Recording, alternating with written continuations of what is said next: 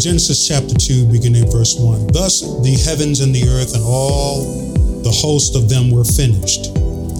And on the seventh day God rested his work which he had done, and he rested on the seventh day from all his work which he had done. Then God blessed the seventh day and sanctified it, because in it he rested from all his work which God had created and made. If you go down a little bit into verse 15, because I want to pause and talk about what God did on the seventh day, just before we get into the meat of the message. But drop down into verse 15. Then the Lord God took the man and put him in the Garden of Eden to tend and keep it. And the Lord God commanded the man, saying, of every tree of the garden you may freely eat, but of the tree of the knowledge of good and evil you shall not eat. For in the day that you eat of it, you shall surely die. I want to talk about good and evil, but before we do that, God did something on the seventh day. Verse 3 is what he did after he had rested on the seventh day from all his work which he had done. Then God blessed the seventh day and sanctified it, because in it he rested from all his work which God had made. For all those seventh day folks that are out there, you might find that in following what was set aside for the Jews, you thought it to be good for you to follow too. But this is what God did on the seventh day. He blessed the seventh day and sanctified it, because in it he rested from all his work which God had created and made. But let's look at some scripture as far as the Sabbath day is concerned. The argument about worshiping God on the Sabbath or the seventh day is rather childish. And here's why. You're arguing about a day which God had set aside for himself to rest, and that he sanctified it for himself from all his work. Go to Luke chapter 13 and verse 10. Luke 13, verse 10. Now he was teaching in one of the synagogues on the Sabbath, and behold, there was a woman who had a spirit of infirmity 18 years, and was bent over and could in no way raise herself up. But when Jesus saw her, he called her to him and said to her, Woman, you are loosed from your infirmity. And he laid his hands on her, and immediately she was made straight and glorified God. But the ruler of the synagogue answered with indignation, because Jesus had healed on the Sabbath. And he said to the crowd, There are 6 days on which men ought to work. Therefore come and be healed on them. In other words, for Gentiles, Monday through Friday. Sunday through Friday. Sunday through Friday, you can come and get healed. But on the Sabbath, you cannot get healed. There are 6 days on which men ought to work. Therefore, come and be healed on them, and not on the Sabbath day. Then the Lord answered him and said, Hypocrite. Now, when you see the Lord stopping and calling you a hypocrite, you need to pay attention. Because when he calls you a hypocrite, that means that you did something on the Sabbath that you told everybody else they can't do. Just like we have hypocrites here in the United States.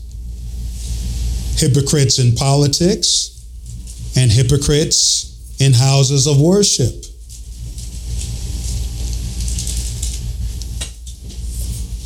Does not each one of you on the Sabbath day loose his ox or donkey from the stall and lead it away to water it? He told the ruler of the synagogue, here you are telling people that they can't be healed on the Sabbath day, but when Sabbath service is over, you go out to your stall, pull your donkey out, and give it water. You're telling people not to do what you do.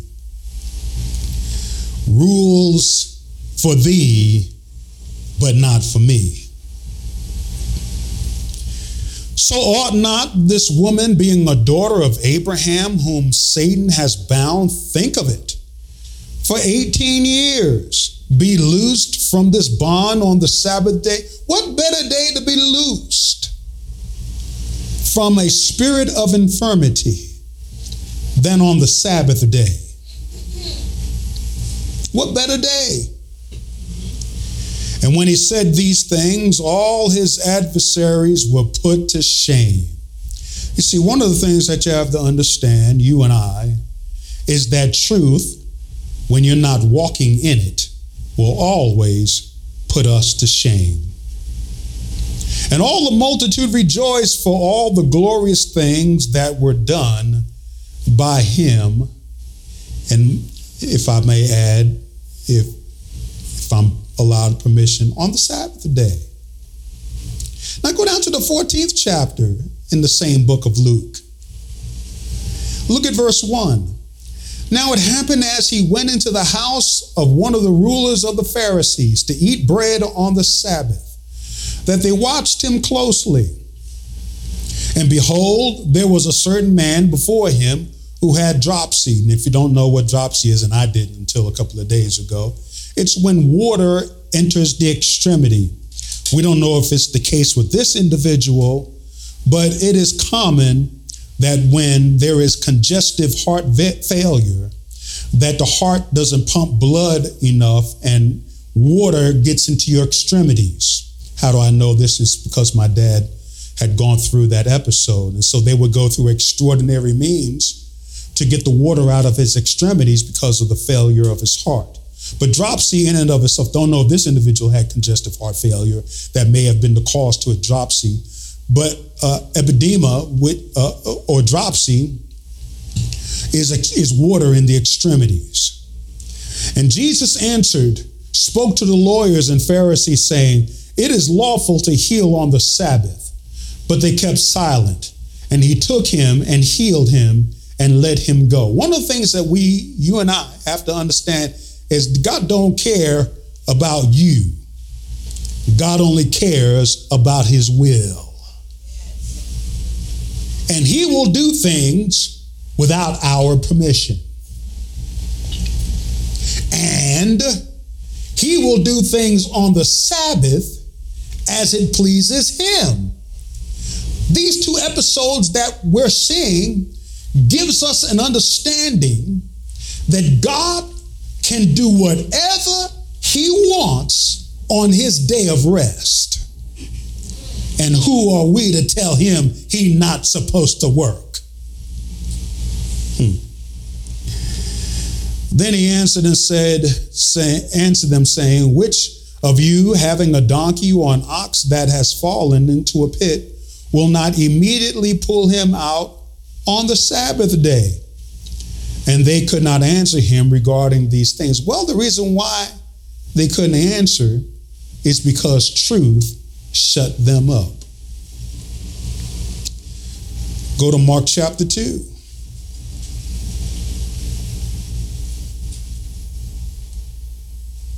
And verse 23. Now it happened that he went through the grain fields on the Sabbath. And as they went, his disciples began to pluck the heads of grain. And the Pharisees said to him, Look, why do they do what is not lawful on the Sabbath? But he said to them, Have you never read what David did when he was in need and hungry? He and those with him, how he went into the house of David in the days of Abiathar, the high priest, and ate the showbread, which is not lawful to eat except for the priests, and who also gave some to those who were with him. And he said to them, The Sabbath was made for man, and not man for the Sabbath.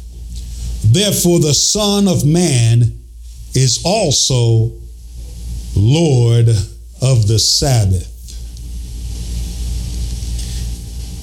And then when you get into chapter 3, verse 1, it's the same story regarding a man that was healed with his hand.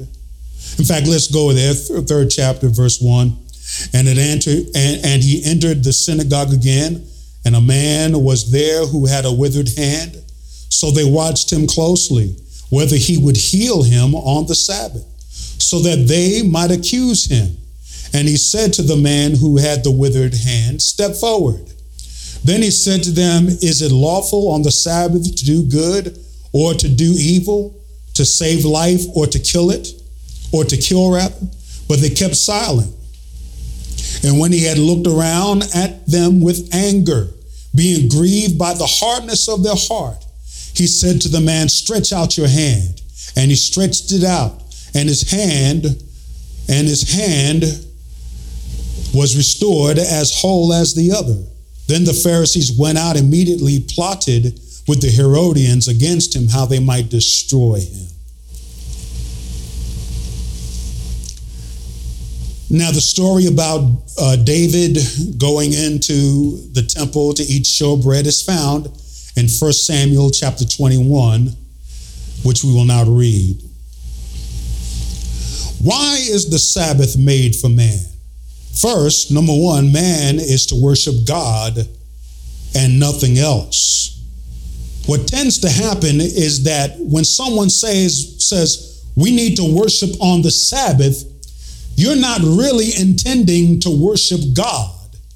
You intend to worship the Sabbath. You intend to worship the institution rather than the God that created the institution. Second, it is so man could rest from his labor. In fact, go to Ephesians chapter 20. Exodus chapter 20. Exodus, the 20th chapter.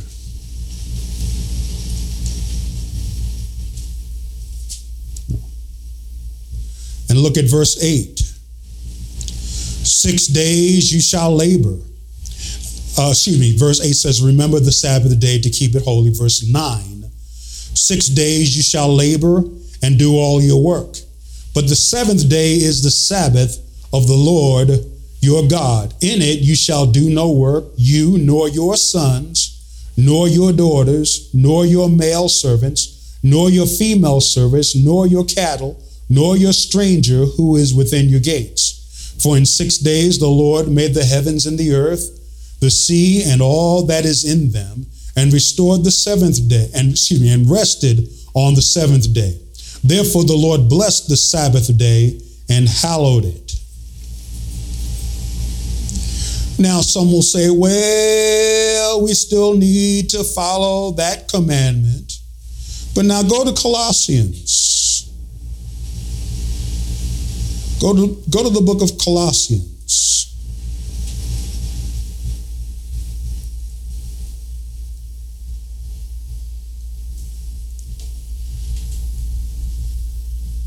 And look at verse 11, starting there. In him you were also circumcised, that is in Christ, spiritual circumcision now, and the circumcision made without hands, by the putting off the body of the sins of the flesh by the circumcision of Christ. Buried with him in baptism, in which you also were raised with him through faith in the working of God, who raised him from the dead.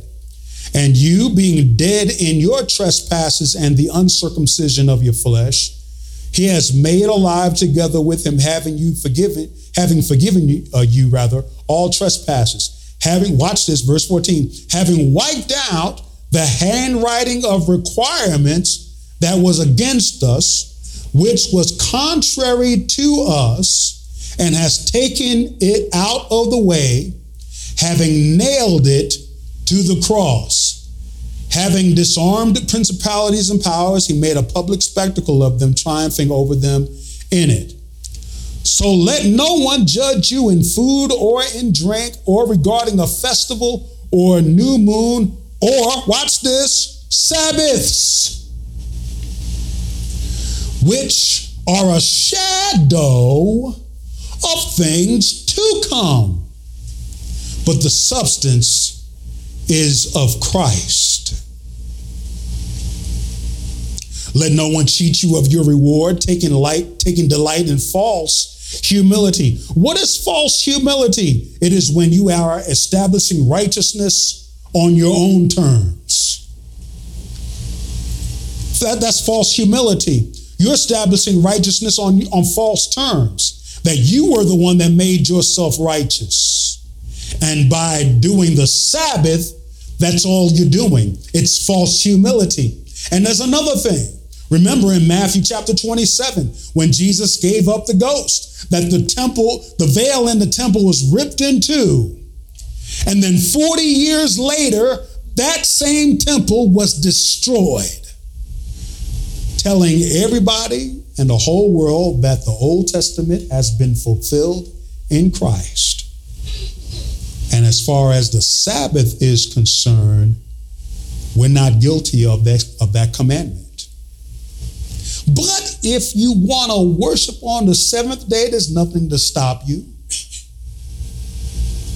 There's nothing and nobody to stop you. If you feel like you want to, but if you do it to establish your own righteousness, it's for nothing.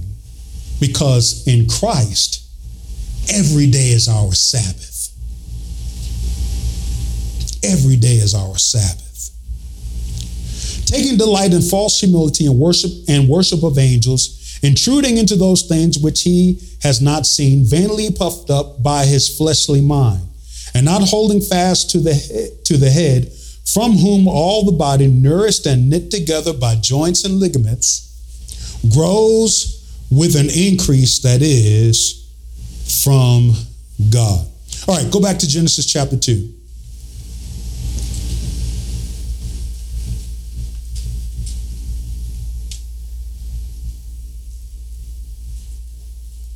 So we know that God rested from his work and hallowed the seventh day. Now verse 4, this is the history of the heavens and the earth when they were created, in the day that the Lord God made the earth and the heavens, before any plant of the field was in the earth, and before any herb of the field had grown. For the Lord God had not caused it to rain on the earth, and there was no man to till the ground. But a mist went up from the earth and watered the whole face of the ground. And the Lord God formed man out of the dust of the ground and breathed into his nostrils the breath of life, and he became a living being. Go back down to verse 15. Then the Lord God took the man and put him in the Garden of Eden to tend and keep it. And the Lord God commanded the man, saying, of every tree of the garden you may freely eat, but of the tree of the knowledge of good and evil you shall not eat. For in the day that you eat it, or eat of it, you shall surely die. Go down to chapter 3, verse 1. Now the serpent was more cunning than any beast of the field which the Lord God had made.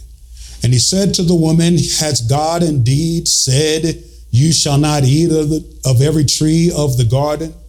One of the things that you and I have to understand is that when Satan comes, he will always come with a questioning of God's word. And it's amazing how either the devil questions the word of God or we question the word ourselves. Because anytime that we question the word of God, it is looking for permission to sin or to continue in sin. That's the only reason why you're asking that question. Because if you and I have been redeemed by the blood of the Lamb, what business do we have with sin? We have no business with it. And so in order for people to doubt God, a question must arise in your mind. Go to 2 Corinthians. 2 Corinthians, the 10th, is it the 10th chapter? Yes, it is. 2 Corinthians, the 10th chapter. Look at verse 3. For though we walk in the flesh, we do not war according to the flesh. For the weapons of our warfare are not carnal, but mighty in God for the pulling down of strongholds, casting down arguments. You see, the beginning of arguments begins when you question God's word. We all know that good is good and evil is evil. So why is it that we are asking a question to see whether or not God meant what he said by calling it evil? It's because we want to either keep the sin that we're in or permission to participate in it. Well, what about those sins that aren't listed in the Bible? What about those activities that we do that are not in the Bible? But you see, your conscience tells you that it's wrong. Because if you're asking for permission, that is only telling you that you're looking for a backdoor way to commit sin. We all love backdoors and shortcuts. We like it easy. But you see, your conscience tells you, because if you're a new creature in Christ, you've been born from above, even those things that you don't see listed in the Bible, your conscience will tell you, you better not do that. So why are you doing that? You're a new creature in Christ. What business do you have with that? Casting down arguments and every high thing that exalts itself against the knowledge of God, and bringing every thought into captivity to the obedience of Christ. Now, when it says casting down arguments, it is speaking of casting down reasonings. You know how we like to reason. Well, it doesn't say that, so I guess it's okay. And so you feel comfortable with that, but you never ask God. You never search thoroughly for the word of God. How many of you know that there are still some things in the Bible that you and I have yet to discover? Amen. And even if they're not discovered, the Holy Spirit will tell you, don't you do it. Because he's trying to warn you. He doesn't want you to fall. So we have to cast down reasonings and arguments and every high thing that exalts itself against the knowledge of God. You see, Satan is always against God. So he's going to introduce reasoning, or sometimes that reasoning come up from within yourself out of your old nature. It's all out of your old nature that you want to start reasoning. For instance, like when you're supposed to be on a diet program, you start reasoning and reasoning heavy, and all of a sudden you come to you walk to the refrigerator door already, but you didn't even know that you were there. But you reason. Or when you're spending money, You're supposed to be saving that for your rent, but you spent it on a new pair of shoes. You're reasoning when you're supposed to be disciplined. So what Paul admonishes us to do in verse 5, cast them down. And every high thing exalts itself against the knowledge of God, bringing every thought into captivity to the obedience of Christ. Go to Romans chapter 6. We'll get back to Genesis chapter 3 in a moment. But Romans chapter 6, look at verse 1. I want to remind you here.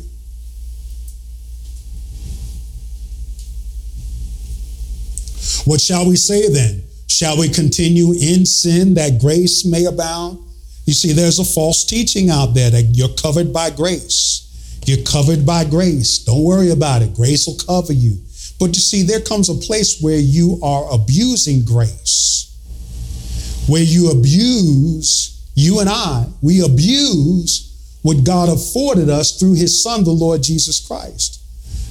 So what we have to do is cut off all excuses, all reasonings, and bring them into captivity to the obedience of Christ.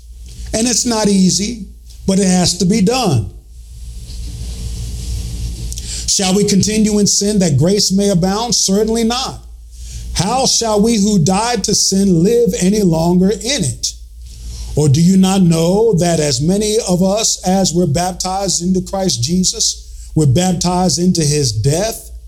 Therefore we were buried with him through baptism into death, that just as Christ was raised from the dead by the glory of the Father, even so we also should walk in newness of life. Go back to Genesis chapter 3 now.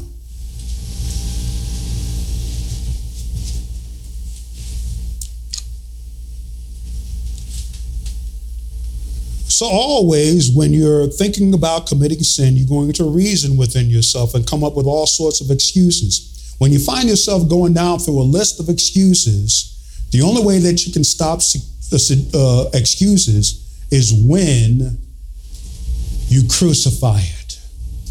You bring it to obedience to Christ. You crucify it. If you declare that you are a follower of Christ, well, Christ wants us to follow him, right? See, it's very easy to follow Christ, but are we courageous enough to follow Christ with a cross on our back? Remember what it says in Mark chapter 8 and verse 34. It says that if anyone desires to follow after me, let him deny himself. See, before you can put the cross on your back, you have to deny yourself. You have to begin saying, you know what, I'm not going to do that. I'm not going to say that. I'm not going to think it. I'm going to change right here and right now. I'm going to crucify it now. Once you deny yourself, now the cross on your back, crucified.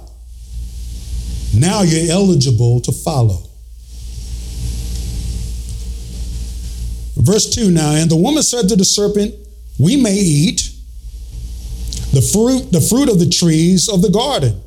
But of the fruit of the tree which is in the midst of the garden, God has said, you shall not eat it. That he said, nor shall you touch it.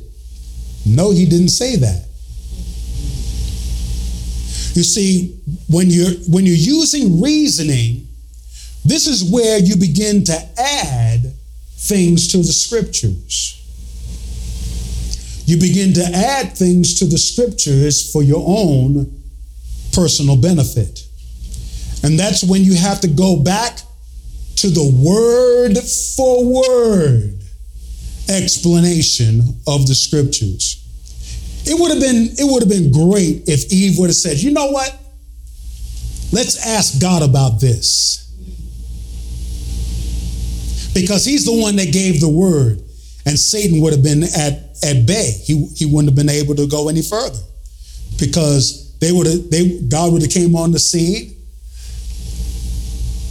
and would have straightened out the whole mess. But what if Eve would have did this? All right, that's first, go back and ask God. But what if Eve would have said this? What if she would have said, you shall not eat of it, nor shall you touch it, let you die? Oh, I think I got that wrong. Hey, Adam.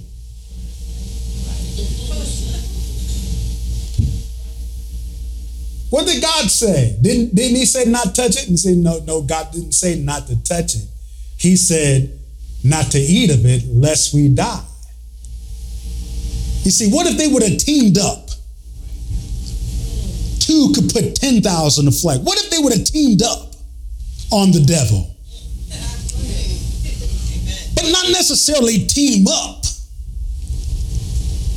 Just be one. What if they would have been one and say, let's be of the same mind. Let's say the same thing. So when you're trying to quote scripture and you get it wrong, go back to the scripture so that way you can quote it right.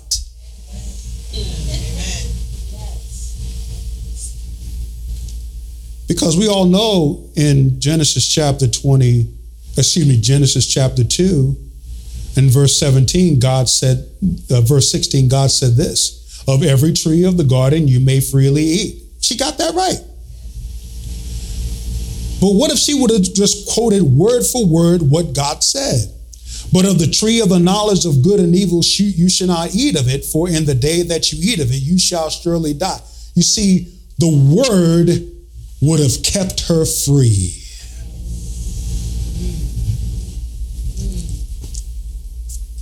The word would have kept her free. Therefore, if the Son makes you free, you shall be free indeed. But he said in verse 32 that you shall know the truth, and the truth shall make you free. You see, they knew the truth. And if they would have just been one, they would have been made, and they would have stayed, not made, but they would have stayed free. They would have stayed free. So if Eve would have went back and quoted word for word, the devil would not have deceived her. But you see, there was something in her heart that she was after. Because it's natural instinct now that, you and I have been born. It's natural instinct for us to ask, why can't I have that?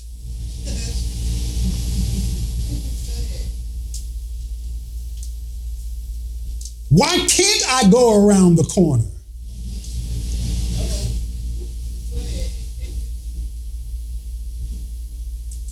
Why can't I have that? Because God is telling us that there is a danger involved in partaking of it. And if we abstain from it, then we are free of its adverse conditions. For instance, when you have sex outside of marriage, STD, sexually transmitted diseases. God put this in my mind. He always put things in our minds. He said, why do you want to mess around with a prostitute? Because how many men slept with her that have been in her, and those diseases are waiting for you?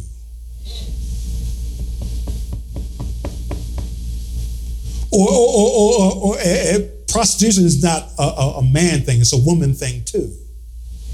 Why you want to sleep with that man and he's been around with other women and you want to get what he got?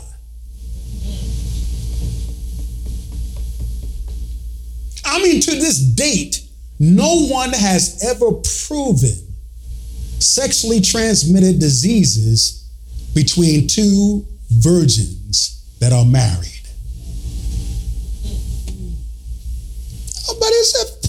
Nobody has ever figured out why is it that virgins that come together in holy matrimony, they never get a sexually transmitted disease?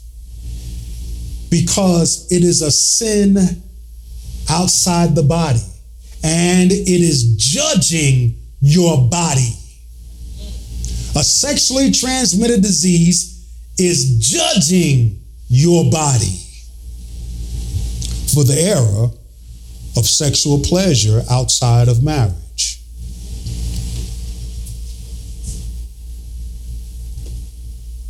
So, if Eve would have just went back to the word for word now, if she would have went back to the word, she would have been on safe ground. Go, if you will, to Proverbs 30. We've seen this before, and it's good to see it again.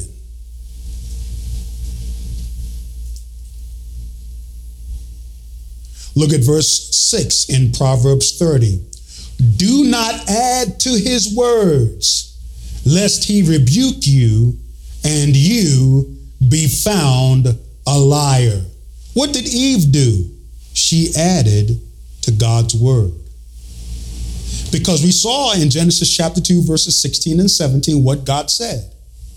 We see here in Genesis chapter 3 and verse 3, what God said, but Eve added. So she combined the two to make it seem as if God was okay with it. But here in Proverbs 30 and verse 6, we get this warning. Do not add to his words, lest he rebuke you and you be found a liar. You see, Eve wanted to know, and not just Eve, Adam too, because if Adam didn't want to know, he would not have eaten what Eve put in his hand. He would have left it alone. He would have done what we did in school years ago. Ooh, I'm going to tell. But he wanted to know too. So he wasn't guiltless with this. Both are to be blamed. Not just one, not just a woman, and not just a man alone. Both are to be blamed.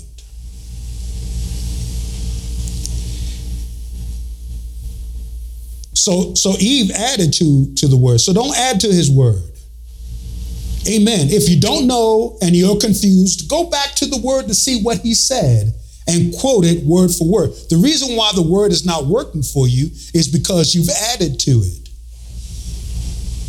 You've added to it. Don't add to his word. And not only that, but don't take a scripture out of context. You know, isolate it, because I did that, and then did I pay a price. You got to put it back in the text to see what it says. For instance, like Jeremiah 29:11. Everybody knows Jeremiah 29:11. But I know the thoughts that I have for you. I have the plans for you to bring you to expected end. But to see, you need to put that verse back where it belongs and read chapter 28 and chapter 29.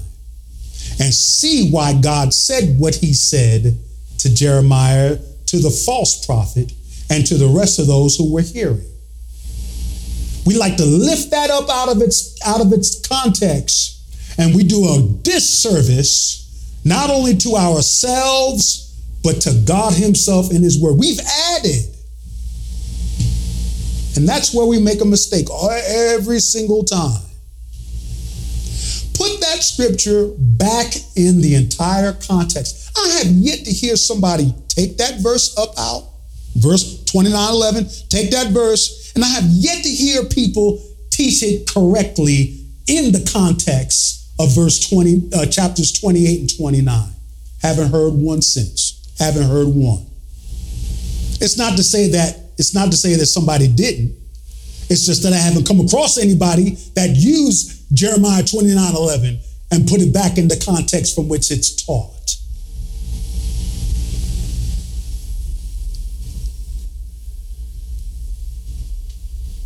And as long as I live, if I hear you do it, I'm going to bust you on the spot. I'm going to break you. You got no business lifting that verse out of verse of scripture and then don't teach about the rest of it. How it works in that scripture. Like word of faith in Romans chapter 10. You lift that one scripture and all of a sudden you develop a different doctrine, but you never teach it in the context. I have yet to hear somebody do it. And it's simple. I know the reason why. You want to have disciples follow after you so you can get the pat on the back because you brought a heavy revelation. And you're misleading people. Put the scripture back in the context in which it belongs and teach it correctly. If I catch you, I'm going to break you. I'm going to bust you. I'll get up in the middle of your sermon. And I'll break you to pieces with that scripture. I mean, it's time for pastors to do that. It's time for pastors to say, wait a minute. Did you teach it right? Did you put it back in the context in which it was taught? Well, I'm just trying to make a point. Well, I'm making a point. Put it back. It's not your Bible. It's his.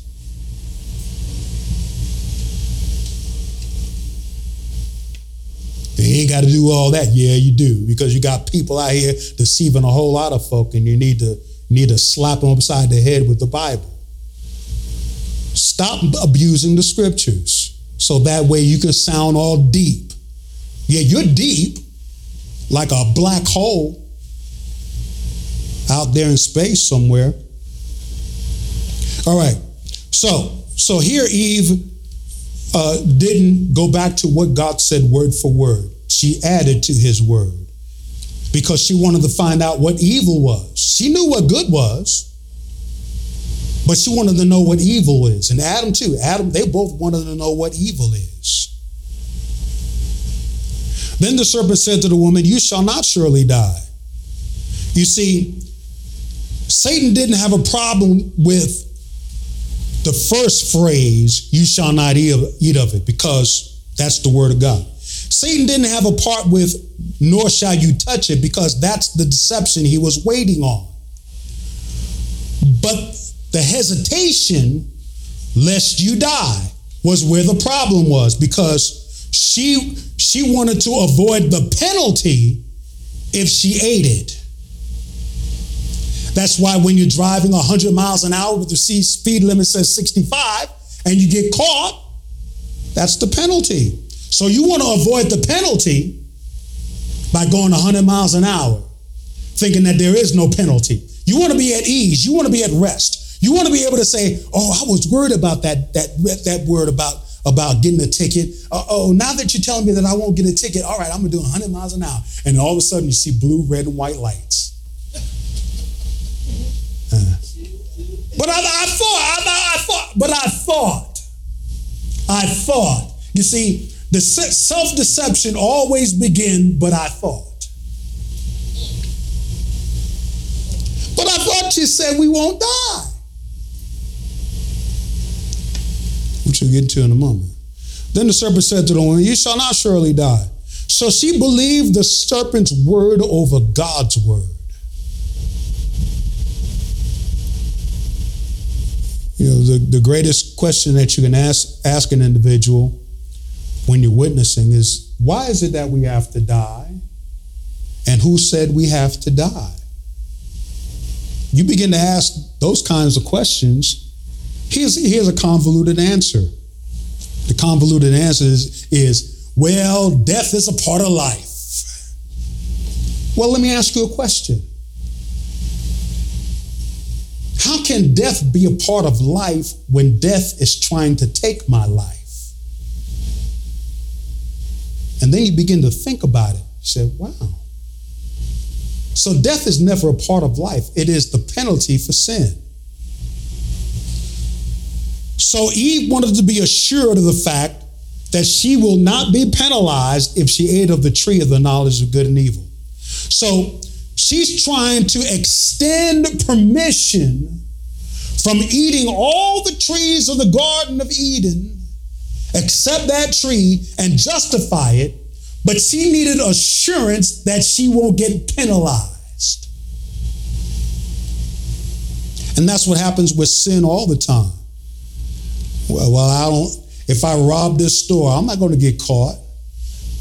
Hence lawlessness. We see lawlessness. You know how people want to be able to go into the high price stores or the low price stores, your five and dime stores. You want to be able to go into those stores and take what you want, and nobody arrests you. Nobody puts you in jail. Nobody bothers you about it. You're able to walk out the store. There was one video, I think it was out there in California. There was a security guard that was watching people walk into the store with a shopping bag. Big shopping bag. He put all his junk in the shopping bag and walked by the security officer. And I'm like saying, what are you getting paid for? You get paid to stop people like this. But see, in California, what they did was they made a law. You can only be charged with a crime of theft if you take more than $900. Anything under $900 you can have. It's not theft. Well, wait a minute. My Bible doesn't say that. Thieves, the Bible says in 1 Corinthians chapter 6, verse 9 and 10, thieves will not inherit the kingdom of God. One of the 10 commandments is that you shall not steal.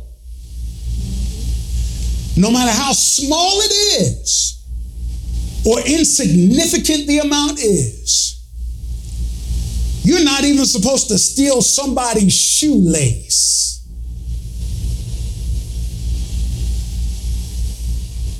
And you get judged for that because you took something that was not yours.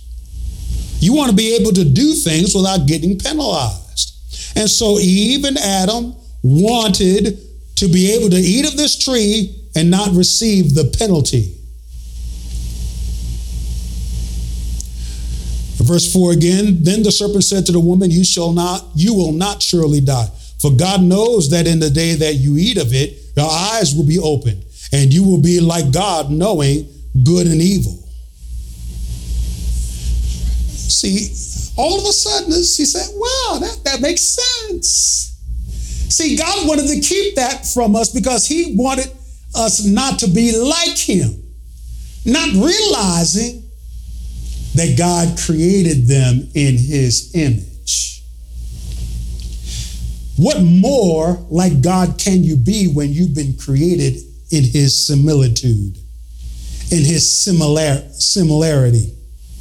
Similarly, his ability to create you like him.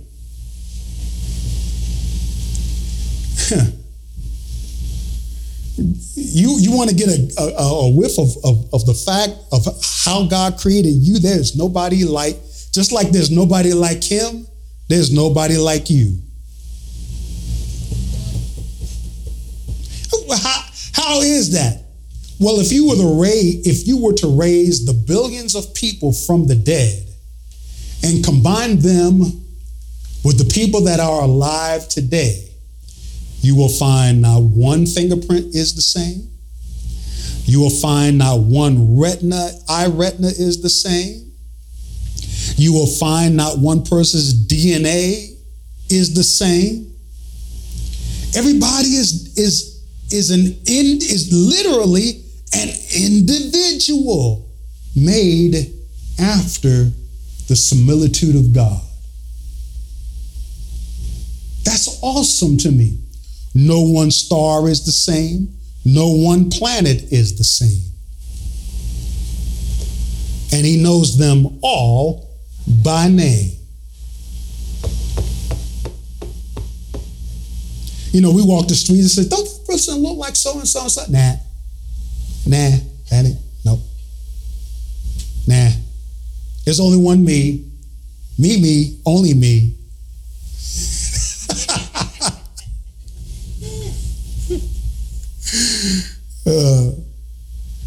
All right. So when the woman, verse 6, saw that the tree was good for food. So when the woman saw that the tree was good, so that's when lust was born in the heart. Because she had an eye for what's on that tree because of what's the benefit of it, the knowledge of good and evil. She wanted to justify herself for what was in her heart. That's why John said what he said in 1 John chapter 2, verse 15 through 17. Love not the world, neither the things that are in the world. For all who love the world, the love of the Father is not in him. For all that is in the world, the lust of the flesh, the lust of the eyes, the pride of life. She had pride in her heart. Both her and Adam. Lust of the flesh, the lust of the eyes, the pride of life is not of the Father, but is of the world. And this world is passing away, and the lust thereof. But he that does the will of God shall abide forever. That it was pleasant to the eyes, and a tree desirable to make one wise. You see all the things that were going on in her head? First of all was lust. It was good for food. Look, with all the food that God had put in the garden, you ain't got no business being hungry for that one.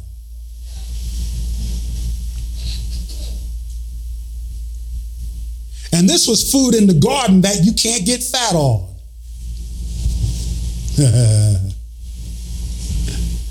That it was pleasant to the eyes, and a tree desirable to make one wise. See all the reasonings to justify what she wanted to do?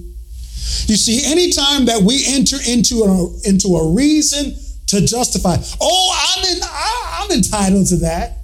You see, there are 4 E's, especially among pastors and people that are in profession.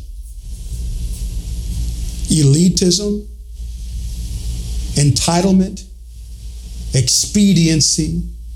You see, these things are always in us to allow us to get an empowerment. Those 4 E's always drive us to justify a reason to have it. Entitlement comes out of elitism. I'm important, so I'm entitled to it. And then you get empowered. You go out and exercise all the power that you have to get it. And then expedient. You don't care what law you break to get it.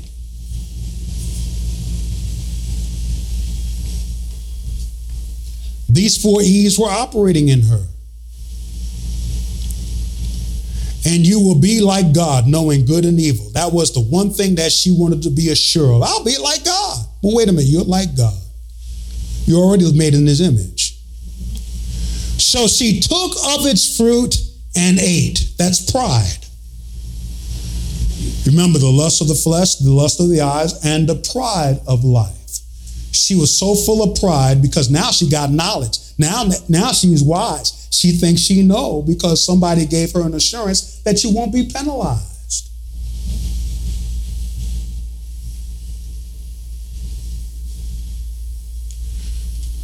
She also gave to her husband with her, and he ate. Yeah, he was with her. There's no translation problem here. It didn't say, and she went and gave. It says she also gave to her husband with her. So he was listening in on the conversation, and he was assured that he wouldn't be penalized. I mean, it's just like Ananias and Sapphira. Remember those two in Acts chapter 5? Remember those two? Because in Acts chapter 4, the believers that were rich had land, sold their houses, and gave the proceeds, all of the proceeds, to the apostles to be distributed among the poor. But Ananias and Sapphira decided that they want to keep back a portion of it and conspired within themselves to lie against the Holy Spirit. They wanted to tell the whole group, see, we gave just like they did, the whole amount. And Peter said, wait a minute, you lied to the Holy Ghost. And these men that are standing out there at the door, it's going to come and carry you out. And they dropped. Well, that can't happen today. How do you know? It happened in the book of Acts, and we don't know up to this day who fell because they lied to the Holy Spirit. It's the whole, see, they would have been on safe ground and says, look, Peter, we sold this property, but we only want to give a portion back. We just want to give a piece back. We want to keep the rest because we got some things to do. And Peter would have said, I'm good with that. I'm good with that. No, they wanted to lie to the Holy Spirit. So they had to deceive, they had to conspire within themselves. And here Adam and Eve did the same. They conspired within themselves. Even though there is no evidence that they talked about it, yet within themselves they were able to conspire because they agreed to it, because it showed that Adam agreed by taking the fruit and eating after her.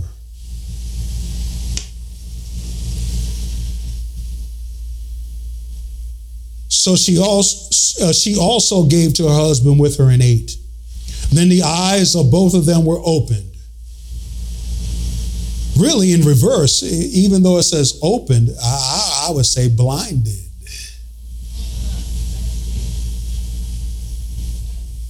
I would say, the open in this regard is blinded. Because the eyes is the window to the soul. That's why it's very difficult for you to resist window shopping.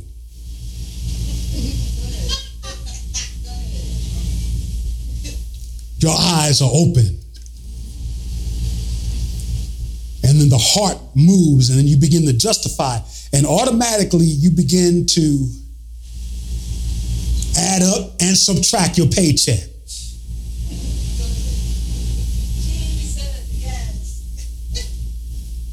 And then when you don't have enough, you use credit or store credit. Instead of saying, wait a minute, no, I can't deal with that right now. You see, if you want to be wise, you would say, wait a minute, there will be another time for that. But your mind is like saying, it's on sale, you better get it now because there's never going to be another sale. But then all of a sudden, you buy it at that price, and then 6 months down the road, it's at a lesser price than you paid for it. And you're like saying, and the Lord told you to wait. You see, wait on the Lord is not just a prayer thing.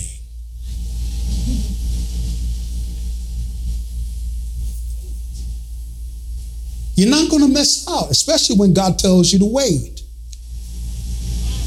Their eyes were open, and they knew that they were naked, and sewed fig leaves together and made themselves coverings. In other words, the shame now. First is the inward deception. First is the inward deception as a result of being confident that you wouldn't be penalized. And then when you have agreed, you begin to engage. You eat. And then after you ate, your eyes are opened, you see your shame. The shame comes. You see, nothing good came out of this. You see, you're looking for the good and evil, but as a result, the only thing that came out of it was the evil. The only thing that came out of it was the evil. Nothing good came out of it, did it? Nothing but good came out. Nothing but evil, rather, came out of it.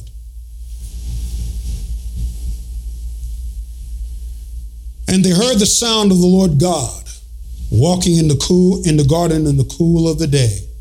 And Adam and his wife hid themselves from the presence of the Lord God among the trees of the garden. So not only are they ashamed, but now they're hiding from God. You see, if it was good, then you have no reason to hide from God. But now that it's evil, you have every reason to hide from God. So they made coverings and they hid among the trees in the garden. Then the Lord God called to Adam and said to him, "Where are you?" And as we've said before, and some of you have heard it before, and it's good to say it again. God never asks a question for his benefit. It's always asked for yours. Where are you? Now, God is God. He knows where everybody is. God wasn't asking the question, where are you? Because he couldn't find you. He was asking the question so that way you can locate you. So he said, I heard your voice in the garden and I was afraid because I was naked and I hid myself. And this is the first time that we see fear